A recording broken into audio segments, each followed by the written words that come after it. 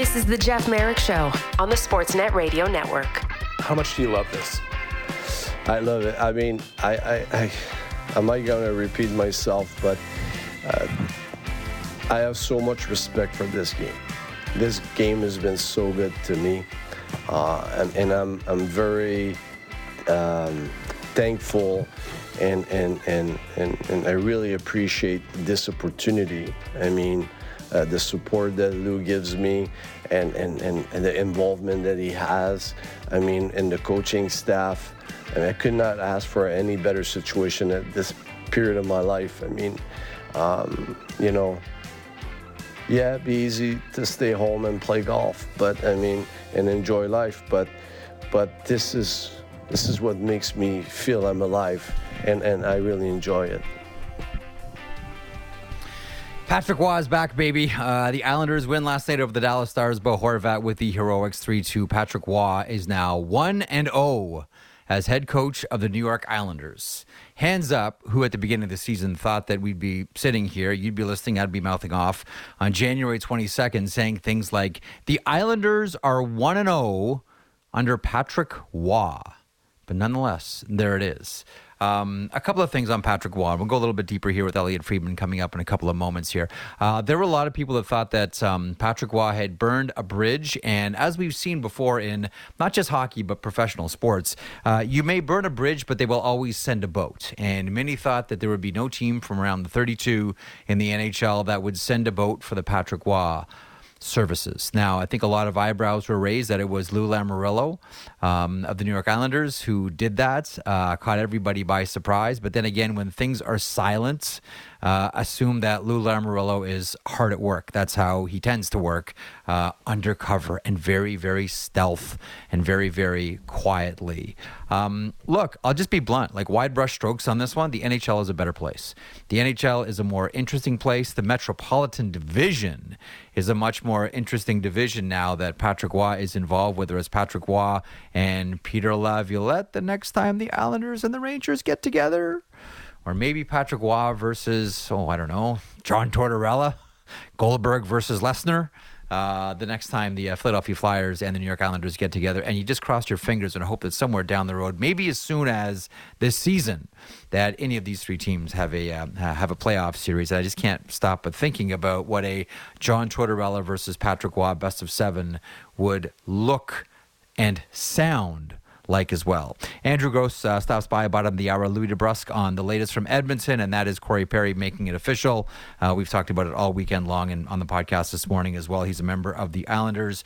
And Ross Mahoney stops by as well, assistant general manager of the Washington Capitals.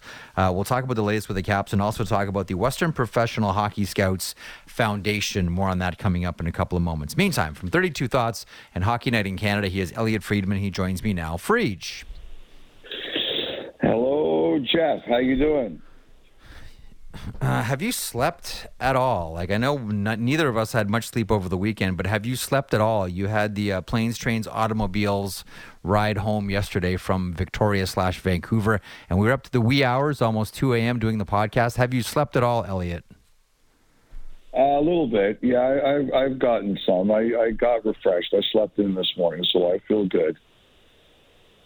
Okay, well, you woke to the news that it's official. I really do.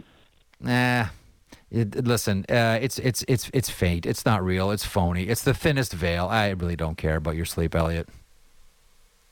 Thank you very much. I appreciate that. I kind of figured it was just a lame cover. Just being honest with you. Mm-hmm. Hey, listen, we all, this morning, as we suspected, Corey Perry is now a member of the Edmonton Oilers officially, and I want to get there in a couple of seconds. But more on the Patrick Waugh thing, and we'll pick up a conversation that we started on the podcast, and a couple of more things I was thinking about this morning, Elliotte, and that is, the analogy that I raised at the top of the show was you can burn a bridge in sports, but usually they'll send you a boat to get you back.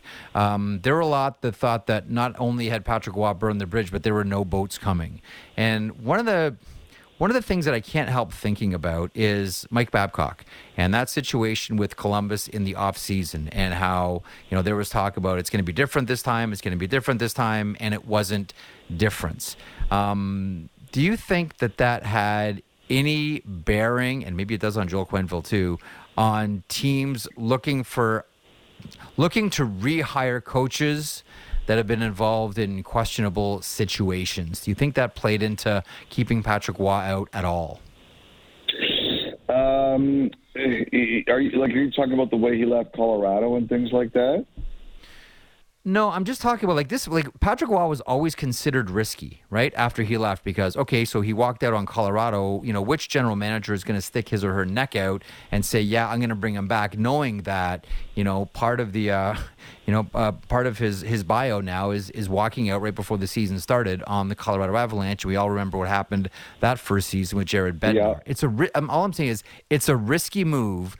And then when you saw Babcock go nuclear in the offseason, do you think that gave other managers in the NHL, if they were even considering Patrick Waugh, further cause for pause? I think that it did for a while. And I think you get to a point where you get to, like, as long as your behavior is not so egregious that it can't be forgiven, right? Then you eventually get a chance where people are going to say, okay, let's debate this person on the merits. And Ottawa interviewed him. I think there were other teams considering him. It had been almost 8 years, like it's 7.5 years since that happened in Colorado. And I think Waugh, by his own admission, was shocked at how long it took him to get back in, Jeff. I don't think he expected. So, I do think for the way he left Colorado, I don't know if blacklisted is the right word, but I definitely think that people were wary of him.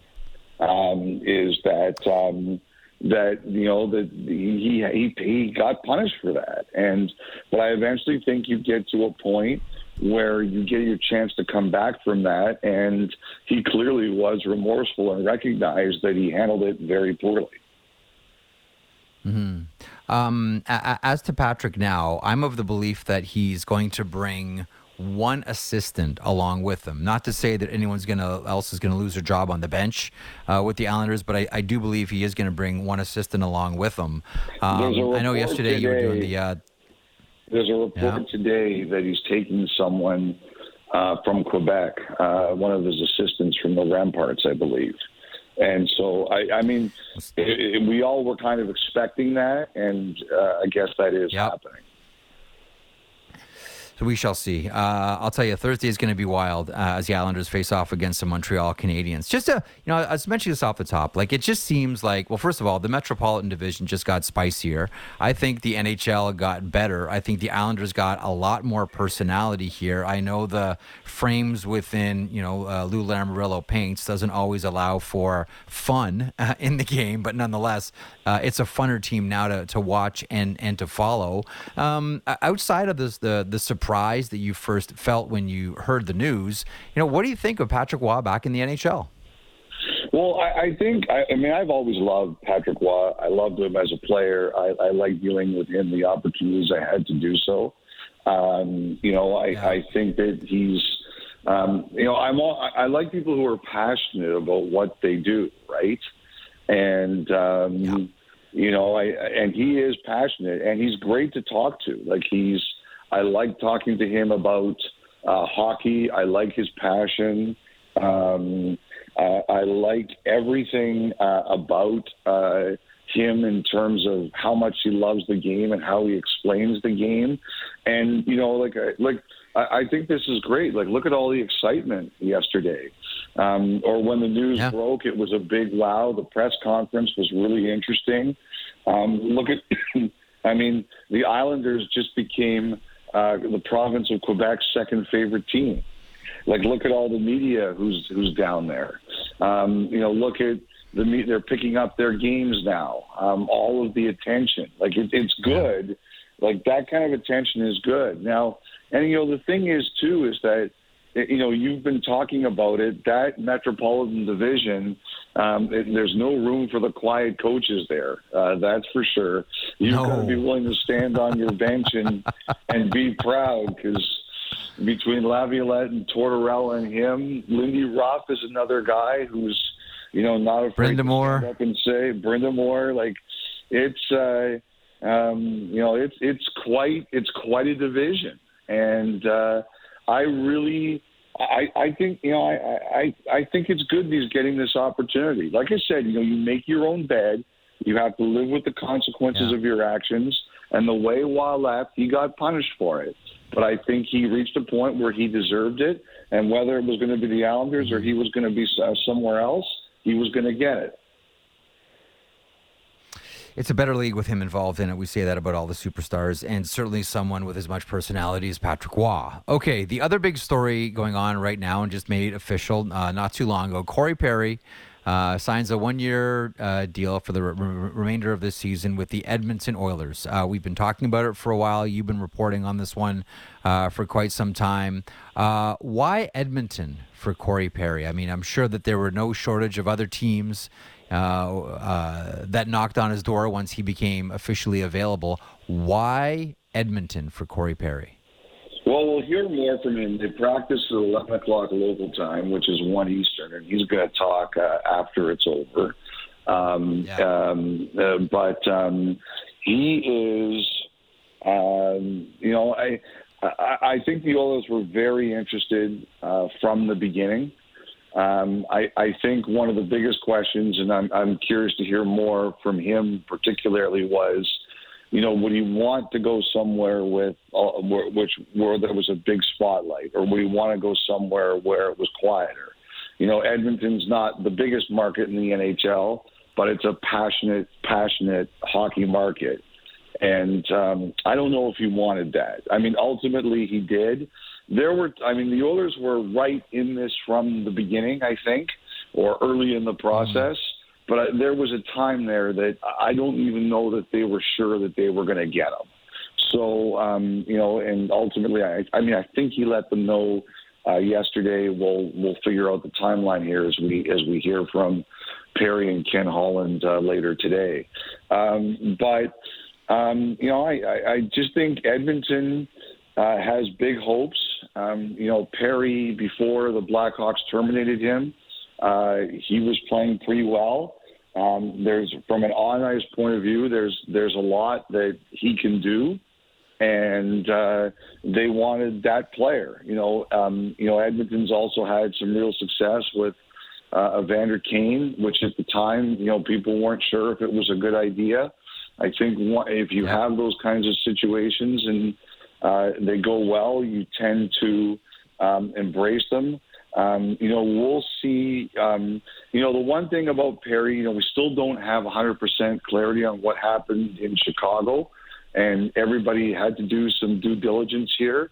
But there's no question in my mind, and again, I don't want to minimize anything because I don't have 100% of the details. But I think when the NHL indicated last week that they weren't going to stand in anyone's way of bringing them back, I think teams just looked at it and said, okay, I don't think that means they didn't do their due diligence. I don't think that means they weren't asking what exactly happened here. But we've seen some people for behavior who can't get back into the league. I think the teams took that as a general idea that it was something that they were willing to pursue. And I do think some teams weren't willing to do it, Jeff. I still think there were some teams who said, no, we're not going to take the chance. But Edmonton and a few others were willing to take the cue. Let's open this part of the conversation up then, not just to Corey Perry, but the Oilers as well. Like right now, everything is clicking for the Edmonton Oilers. They're on a 13-game winning streak. A real interesting game against Calgary on Saturday. Like at no point were the Oilers panicked. Sam Gagner scores on a goal that he'll tell you he's been working on for years in practice. Hey, they all count, I suppose. They're getting great contributions up and down the lineup. Don't look now, but Jack Campbell is actually playing well in Bakersfield in the last handful of games as well. So that's looking good as well. If you're Ken Holland, when you look at, whether it's Stuart Skinner, whether it's, the rest of the Oilers, the back end, all of it, the improved play of Jack Campbell in Bakersfield right now, what's going through your mind? Like there at various times this year, we know they've pursued various goaltenders or investigated the market, maybe looked at another defenseman, maybe looked at another forward. If you're Ken Holland right now, and now you have Corey Perry as part of your mix as well, what are you thinking in advance of trade deadline here?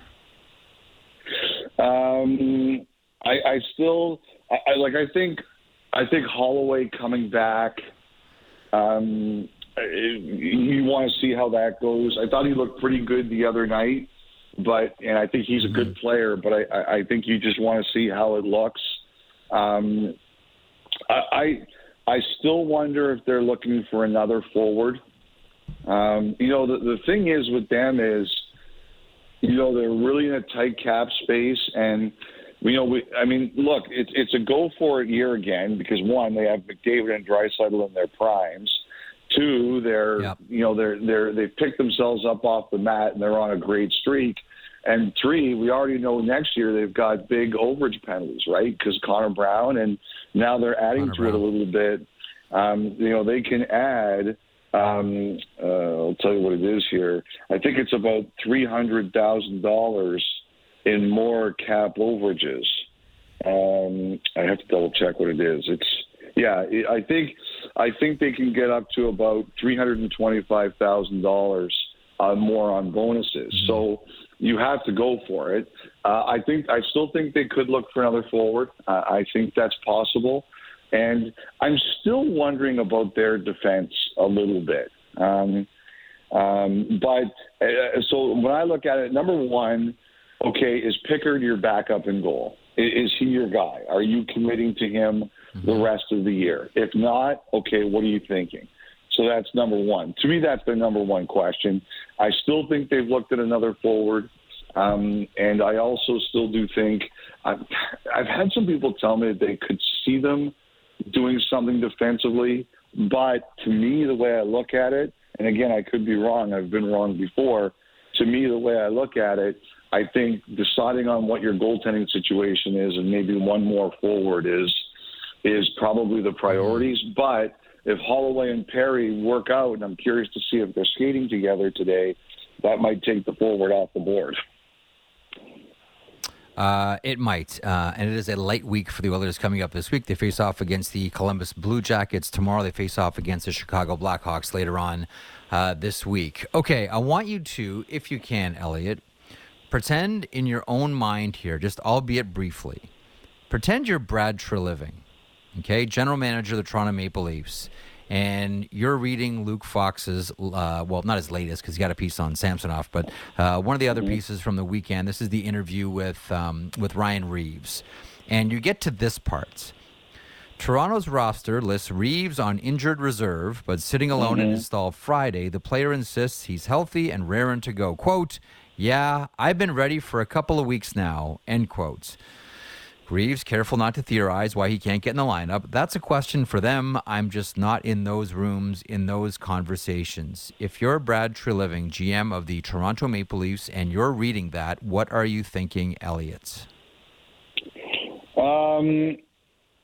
Well, I mean, those kind of comments. You know, they definitely raise eyebrows. They certainly do. Look, like Toronto's coming home from a West Coast trip. They've got a couple of days off, and they play Winnipeg on Wednesday. I kind of wonder if this all gets sorted out by then. You know, sometimes too, when the Eastern teams are on the West Coast, you carry your extra bodies and things like that. And I got to think this all gets sorted out by Wednesday. There'll be some clarity here.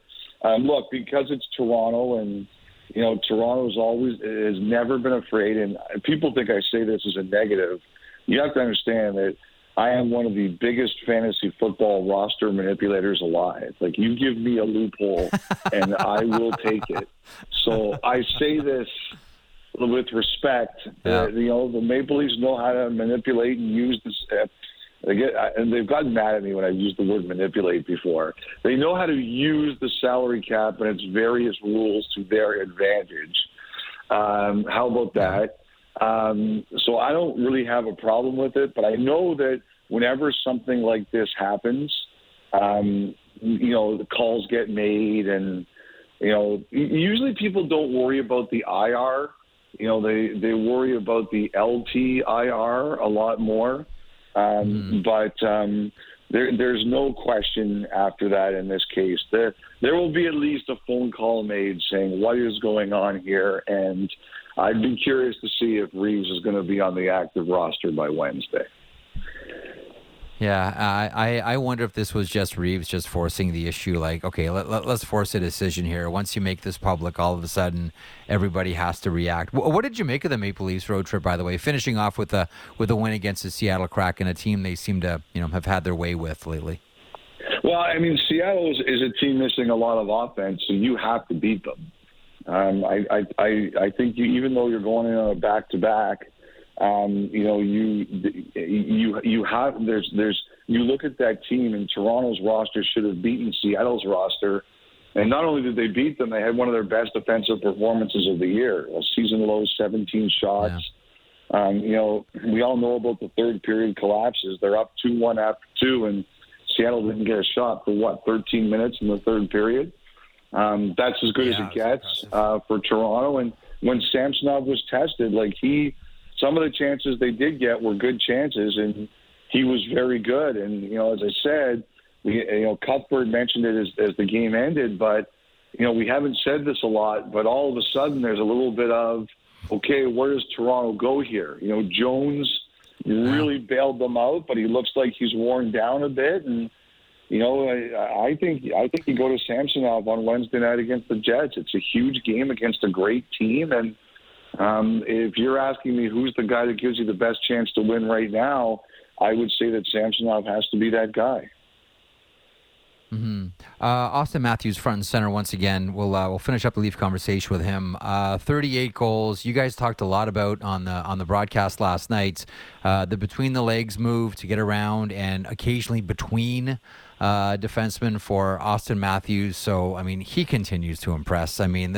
This goal scoring rate is kind of crazy for Austin Matthews. We're talking about the number 70 with Austin Matthews, and you've brought up the point before about heart conversation when he starts to get into this rarefied air. Although Nathan McKinnon's going to make that a challenging conversation. So is Nikita Kucherov. So will Connor McDavid, et cetera, et cetera, et cetera. What are you seeing with Austin Matthews right now? You do Hockey Night on Saturdays. You do the Leafs Regionals on Sportsnet. When you're watching Matthews, what are you seeing right now?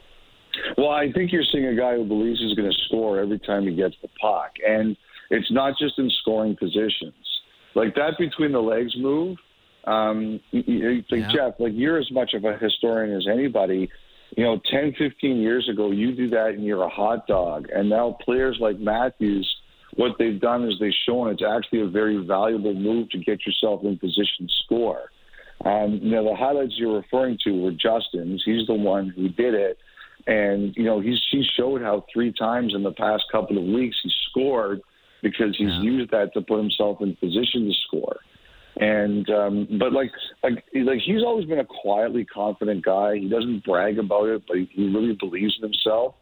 He's just a guy right now who believes that no matter what happens, he can score goals. And I'm just amazed by what he can do right now. The other thing is I was looking at the Hart race, Jeff, and you mentioned it. Colorado's going to make the playoffs. But there's a lot of really good players who are in the Hart conversation who are right on the cut line. Crosby's on the cut line. Kucherov is on the cut line. I think the Leafs are going to be okay, but they're on the cut line right now. They're in a playoff race. So, now McDavid's going to be fine. The Oilers are going to be okay, but it would be kind of interesting if you get guys who have the seasons that Crosby and Kucherov and say, for argument's sake, Matthews is having, and they don't make the playoffs. This is a league where if you don't make the playoffs, you don't win awards. And very rarely, and Adam Fox is a rare recent exception, very rarely do you win an award this league if your team doesn't make the playoffs. So that's going to add another layer to a very fascinating race. If you had to vote right now today, I think my default might be Nathan MacKinnon. What would yours be? I agree with that. Yeah, I think so. He's playing the most of anyone in the league, and they're a great among forwards, and they're a great team. I think MacKinnon would be my guy. Okay. Well, that's no fun, agreeing on stuff. Tonight, I think we can agree on this one. A number of intriguing games, and perhaps none more intriguing than the Winnipeg Jets facing off against the Boston Bruins. No Mark Scheifele in this one for the Winnipeg Jets. Just your thoughts on these two teams right now. In both of their own ways, punching above their weight based on their expectations at the beginning of the season. First of all, we didn't think that Scheifele and Hellebuck were still going to be members of the Winnipeg Jets until they signed in the offseason. We thought these were going to be two trades for Cheveldayoff, and we thought that the Bruins were going to take a significant step back, although, as people have mentioned before, look, this is a team that, even without Bergeron and Krejci, they could have lost 30 points and still been a 100-point team. That's how good last season was for them. But, outpacing expectations. We'll see them tonight. It's the Winnipeg Jets and the Boston Bruins. Your thoughts on this one, Friedge? I'm looking forward to it. It's a great game. As you say, the Bruins are kind of, even though they're not the Bruins of last year, they're a measuring stick for a lot of people. And the Jets are playing great. I'm really looking forward to it. It's one of those games you look at it in your schedule. There's certain games before the season you see, and you're like, oh, I'm circling that right now because it's going to be a great game. For example, the game we had on Saturday night. I always know when Vancouver and Toronto are playing each other because I love those games. But now, as the year has gone on, you start to hear, Winnipeg, Boston. Well, that's pretty interesting. I'm going to be watching that one for sure, and I will be doing that tonight. I'm going to be watching. I'm going to be looking forward to it. And you got great goalies. You got some great players. You got both teams play really good team defense. Boston always has. It's kind of a staple of who they are, and Winnipeg's has really improved. And, I'll say this, too. One of the players I really started enjoying watching in the league is Dylan Sandberg. I had a chance to speak to him a couple of weeks ago, and I started watching his game even more closely since then. And that's a really, really improving player. I think he's made a real difference on the Jets roster. One of the games, we'll end on this one. We mentioned it off the top. One of the games I think that we'll all pay strict attention to this week for the obvious reason. Thursday, the Islanders travel to Montreal to face off against the Canadiens. I don't think that, Patrick Waugh is going to leave Ilya Sorokin in there to rot with 9 goals, nor do I think we'll have another Patrick Waugh 95 exhibition if he does. But what are you looking forward to in this one, and how much of a circus, Elliotte, an absolute circus, is it going to be in Montreal on Thursday for this one? Oh, it's like we said earlier, Jeff, the Islanders are Quebec's number 2 team now. Number 1 of the Canadiens, number 2 of the New York Islanders. And it's going to be a scene there. And, I doubt it had anything to do with it, but part of me wants to know if Lou Lamoriello peeked at the schedule and said, yeah, I'm going to do this now. But I'm betting the answer is no. Yeah, I'm guessing he peaked at that game on Friday with a loss to Chicago and said, "Okay, the time is right for this one. We cannot squander a single point against this Blackhawks team." All jokes aside, great job this weekend. I know. Listen, we all fight fatigue at this time of year, but dude, you went above and beyond to make sure you met all your responsibilities. So great job. Get as much rest as you can. I know your position is challenging, and we'll catch up tomorrow. Jeff, it's very kind of you to say, but the one thing I always tell people is I knew the rules coming in, and I knew there were going to be weeks like this, so I don't complain about it. I'm very lucky to do what I do. But it was funny yesterday, just racing back to the studio after the plane landed and sauntering in 18 minutes before the broadcast. Like, people who don't know me is I'm always the last one. I'm always the last one on set. They're always chasing me. Say, Elliotte, can you please go on set? We need to check the shot. We need to make sure your audio works. And I'm like, it's 5 minutes before we go on the air, lots of time. So it was nice to be justified walking in 18 minutes before the show, and nobody could bother me about it. It was pretty funny. It was a good night. Please tell me you walked in like Liam Gallagher from Oasis with like a scarf and sunglasses and not a care in the world, and I want to have a coffee before I do anything. Please tell me you walked in rock star style. Well, I'll put it this way. I don't look as good as Liam Gallagher. I would never claim that. But it's like, like it was a long travel day, so I was disheveled. And normally people look at me and they're like, I can't believe this guy. And in this case, it was people looking at me and says, I understand why he looks like that today. And once again, shout out to Hillary. Somehow she put me together to look presentable on the air. Yes. Stouffville's own Hillary Wrightbread. We absolutely adore her. Making us all look great. Thanks, Friedge. We'll catch up tomorrow. You be good. You too, buddy. Take care, Jeff.